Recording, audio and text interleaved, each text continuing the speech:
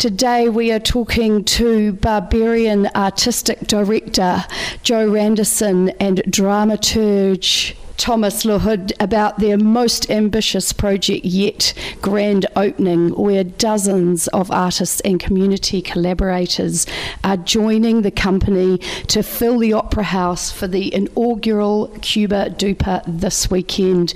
Welcome to B-Side Stories on Access Radio, Joe and Thomas. It's great to be here. Yeah, we are officially sitting in the rubbish room because it has the best acoustics. Here. Listen to that. That's amazing. You don't want to be in the rehearsal space. Everything bounces. Now, you have been given the keys to Wellie's historical theatre, the Opera House.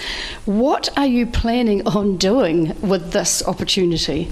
Well, it's such an incredible, beautiful, big old space, and as soon as we were allowed into it, all these different ideas bounce off around. So we have been scrambling to make them happen. Some of them are happening. Some of them we won't know if they will happen till the weekend. It really is still a bit unknown for us at this point. We do know that on Saturday and Sunday we will be able to bring people into these experiences in the Opera House, and you know we're stoked. It's a building that's 101 years old. It opened almost exactly 101 years ago. Wow, that's amazing. At Easter, and in 1914, and so much has happened there. We've had a lovely interview with Wilf Conroy, who spent a lot of time painting the sets, and you know there's incredible, beautiful backdrops. Yes. So there's a whole area, you know, above the stage that they would lift those backdrops in, and then a whole team would sit there painting and then lower them down when they needed to be. So anyway, he was a magical guy to talk to and told us how they used to flood the stage sometimes and do ice shows. Oh my goodness. And just the sort of feeling you get about what happened in there and how many people in there, and you feel it when you walk through the dressing rooms as well, that it's such a big, grand piece of architecture and feels like it should have people in it. So I think that was part of our impetus, was like, well, let's get in there and let's try to get in there in a kind of a different way, you know. So we've invited lots of different collaborators and performing artists and artists from around Wellington to come in with us. They've had ideas of their own, which we've rolled with, because I think for us at Barbarian, you know, there's a real emphasis on bringing out the voice of the individual or the group, and it's like, well, what is it that you want to say, you know? So I think there's an interesting parallel around documentary making where people starting to go with documentaries as well, like, well, I'm always imposing my narrative on you, but what if I invite you to create your own narrative? And I try to facilitate that, and kind of increasingly for us, that's where our work is heading. Yeah, nice work, Joe. That's quite a unique approach. This project in itself, is quite different to even anything we've tried to do before. Process-wise, you know, we're coming to, this is the first day of rehearsals and we're only 1 week away from opening day. So, you know, there's been lots of logistics and lots of kind of trying to figure out how exactly this is going to physically work in the space, and lots of investigation and lots of planning and lots of thinking. But in terms of building the show, as it were, it's really different to anything we've ever done. Way more people and way less time, and way more kind of leaving things open to chance and leaving things open to... Yeah, it's much more of an event, isn't it? You know, like it's kind of like a show, but actually the way that it's put together, we've been working, you know, the last 3 months, but then especially the last 6 weeks, logistically to make it. And the cast, as Tom's just saying, just joined us now. So first day rehearsals, it's going well, but we're on a fast, hard trajectory up towards Saturday, you know, it's a big push. Well, thank you for having me in here, Joe. In your mind, what will success look like for Grand Opening?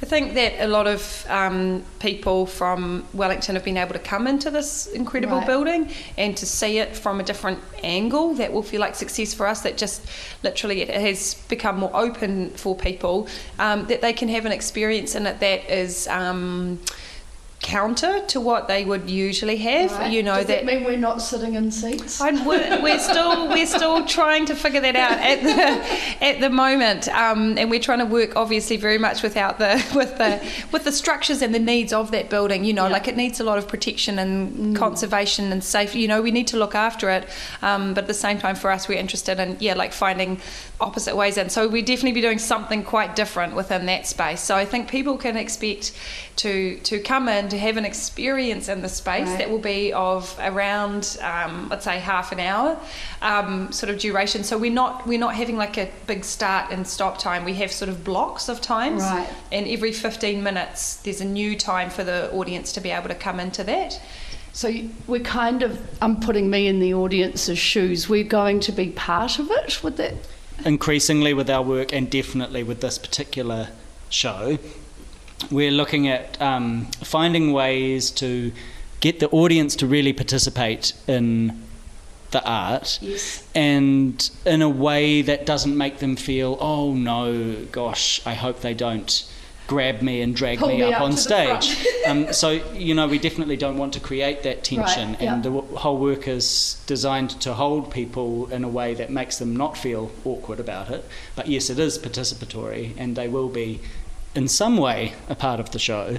But I guess, in the way, like when we did White Elephant at Hannah Playhouse at the end of last year, for example, the audience sit on three sides, Right. and then there's a time at which we all throw lamingtons at each other and the audience joins in on that. So, I mean, that's what we mean about kind of like supported participation, not that, as Thomas says, you're on stage now, you have Yes. to do, not like the spotlight's on you, you're going to look like an egg, and, that's not what we're interested in. But I think we're also really interested in changing up the experience from just a passive experience. I pay my money, Yes. I come in, I sit down, I'm in the dark.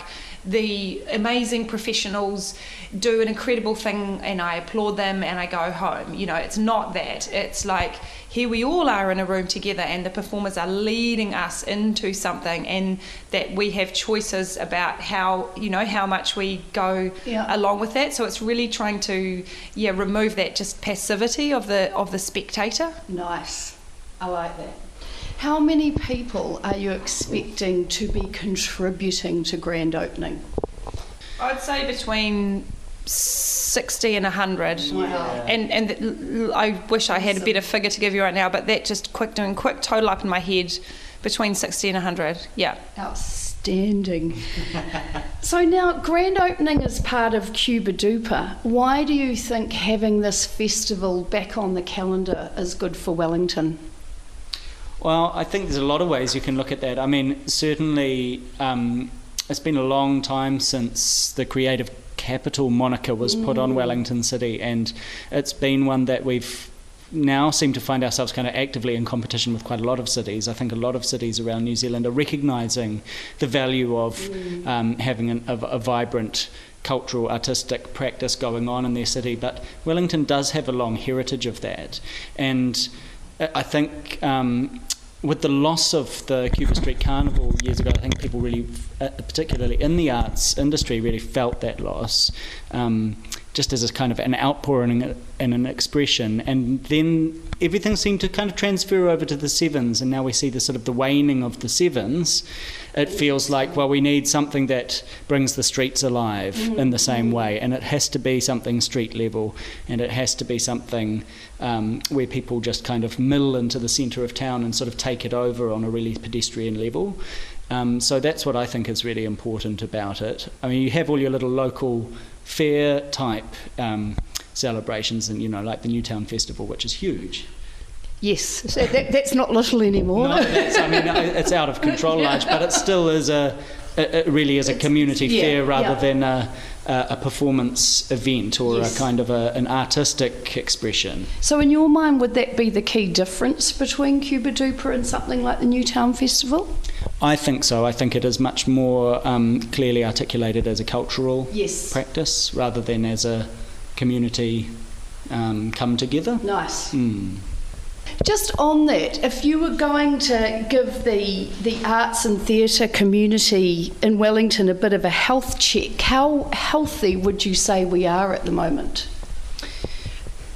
I think that we have some real pockets of positive strength and new progressive thinking and practice, and I would say there's a real burst of that kind of new energy, and I think that the industry is quite diverse at the moment. It's quite split, and there's definitely, like, sometimes I go into Arts Hui and people are all bound up on one conversation that I just think, I'm just not even interested in any aspect of that conversation, you know, like how do we get more people into our theatres, like how do we get better publicity, and it's all about we need better poster designs, and you know, I'm like, you know, we just actually need to be doing really different shows, and we need to be doing shows in different places. We need to be thinking of ourselves as theatre practitioners who are able to move around the city and outside of the city and into all sorts of different environments. And I mean, that's the movement that we feel part of and we get excited by, and it connects up with these new ways of doing festivals, which is involving communities in them. And you see, I mean, groups like Old Hall Gigs who are doing these gigs around towns using the different halls in existence. There's a feeling that the boundaries are the really exciting, and where it is in rude good health, the arts industry, is where it's meeting other areas and fields. So you see a whole lot of really interesting things happening around social enterprise and organisations that are maybe they're not arts practice at all, but where those groups can partner with the arts, you start getting really fascinating projects starting to emerge, or at least align in terms of values. And I think that's where the really flourishing stuff is happening. Definitely. As well, outside the idea of a sort of a market of shows that you can just go along to and buy your tickets. It's much more about things that are ongoing in relationship with communities or with organisations. Economics and mental health are a really important part of that conversation too, because in the theatre industry we've had a few really significant deaths and a few significant people who've taken their own lives over the last year, and that's really, you know, left a palpable wound, and it was talked about recently at PANS up in Auckland, the arts conference there. And so I think people are starting to question some of the systems that we have, and I think really one in particular, one death I think is there is this thing of I'm an actor and I've trained and I'm not getting work, and I think there are these statistics that people in the theatre profession have a higher rate of mental illness, and I think maybe people who are more inclined this way might head into the industry, but then I think there are stresses in the industry that actually that's right. So, and a lot of it is around when I think you look around and other people seem to be in work and you don't have a job, and we're very isolated as artists. These are the sort of conversations that are quite big at the moment. How can we come together? Like one beautiful arts graduate, she's like, where's my work? You know, everyone else goes to work in the morning and I don't have a work. Like I've just spent $10,000 training on my degree and I don't have a work to go to. And it's like, well, great if you get cast in a show that has a season and suddenly everything is good for you and you have a place and you have a community and you're paid, and then you don't. And then, you know, that's just that individual on their own in their lounge room and usually quite a impoverished kind of living situation. And that's where things can really go wrong for people. So I think for us, like also how can the work that we're doing look after our health, and how can we make smart economic and financial decisions that can mean that we can have a sustainable life that we can be in control of and not sort of waiting to get cast. Beautifully said, Jo. That's amazing to have that overarching vision, because I think that we're moving possibly from the space of it's all about me and how do I get there to actually it's no good if one of us gets there. We actually need to include. That gives me great joy hearing you say that. Thank you. The Barbarians have had quite an amazing collaboration run last year. For you, ultimately, what does it mean to be a barbarian? I actually had a big revelation about that this morning. Because sometimes people have said that's quite an oppositional stance to take of the barbarian, you know, and often that word is used as a really uncivilized and savage and countercultural, and a lot of those words, I really identify with those words. But I was also thinking today, because sometimes people have said, oh, maybe it should be a bit more positive and inclusive, your title.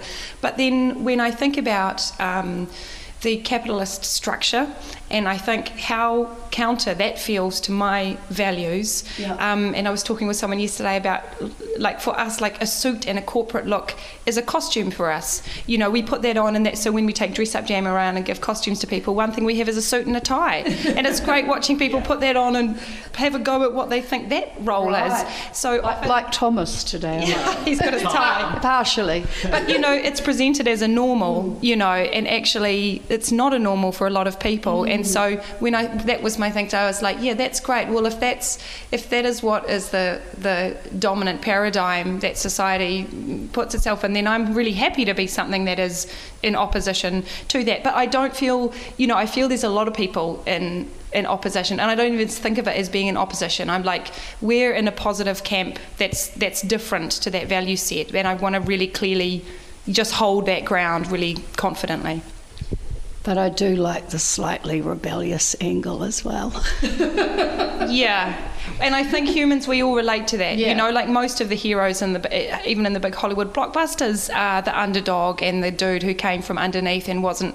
I think that's a real classic heroic position. So we actually all relate to that rebelliousness. Absolutely. I think the choice of that name as well helps to serve as a reminder for us if we ever get let in through the city wall to not forget our roots and to always be barbarian and always be fighting for those values, no matter how much success we do achieve or how much we do get sort of accepted. People don't talk about the mainstream so much anymore, which I think is really good. But I think in the early days of Barbarian, a decade ago, we always really felt ourselves outside the mainstream and as a fringe dweller and as a sort of a wasteland dweller. And that doesn't feel true anymore. We're just a voice among a diversity of voices, which I think is really palpable and powerful. And we have much clearer values that we associate with ourselves. But there's still that sense that you can see where strong voices sometimes get co-opted by more powerful, organisations and more powerful entities, and we'll never be that. I think that's what Barbarian means to me, is that we'll always be one foot out in the world with the rest of the world.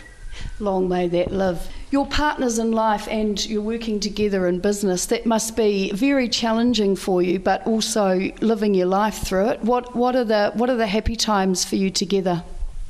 When we're both in costume and sort of embarking on some crazy adventure theatrically that we don't know exactly how it's going to come out, and that sort of like wink to each other and like grin like, here we go, guys. Well, quite often a moment when it's sort of like nearing midnight and we've both been at our computers doing administrative tasks we'd rather not, and it's feeling a bit grim, and then suddenly one or other of us will just inhabit a strange crazy character that breaks the whole tension, and suddenly we're just both cacking ourselves laughing.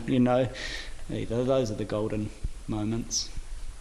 Congratulations, guys. I'm there with you. A big part of what the grand opening is about, or the purpose of it, is to really mix the worlds of what people would think of as amateur or professional, and so that you can't tell which is one and which is the other, because I think increasingly we're moving away from the idea that there are some specialists who really know how to do theatre, darling, and yes, we have to get away from that. We're all creative, but it takes some leadership, and it takes some working together to really get involved in that kind of creative experience, shared experience. And openness, really. Yeah, and openness and vulnerability, and that's what we're really trying to create with this kind of work. Nice. So if people can bring something with them down to grand opening this weekend at Cupid Duper, would you like them to wear something or have a state of mind, or? No, absolutely not. I think with this show, it's really important that people come as themselves, with a sort of healthy curiosity. We want people to come in as well with the Cupid Duper spirit, that they've come from a party outside and they're going back to the party outside, and they're going to have a little side party in the Opera House. Yeah. Love it. Okay, we'll be down there. Thomas and Joe, thank you so much for giving us your time today, and we'll look forward to grand opening. Yoo-hoo!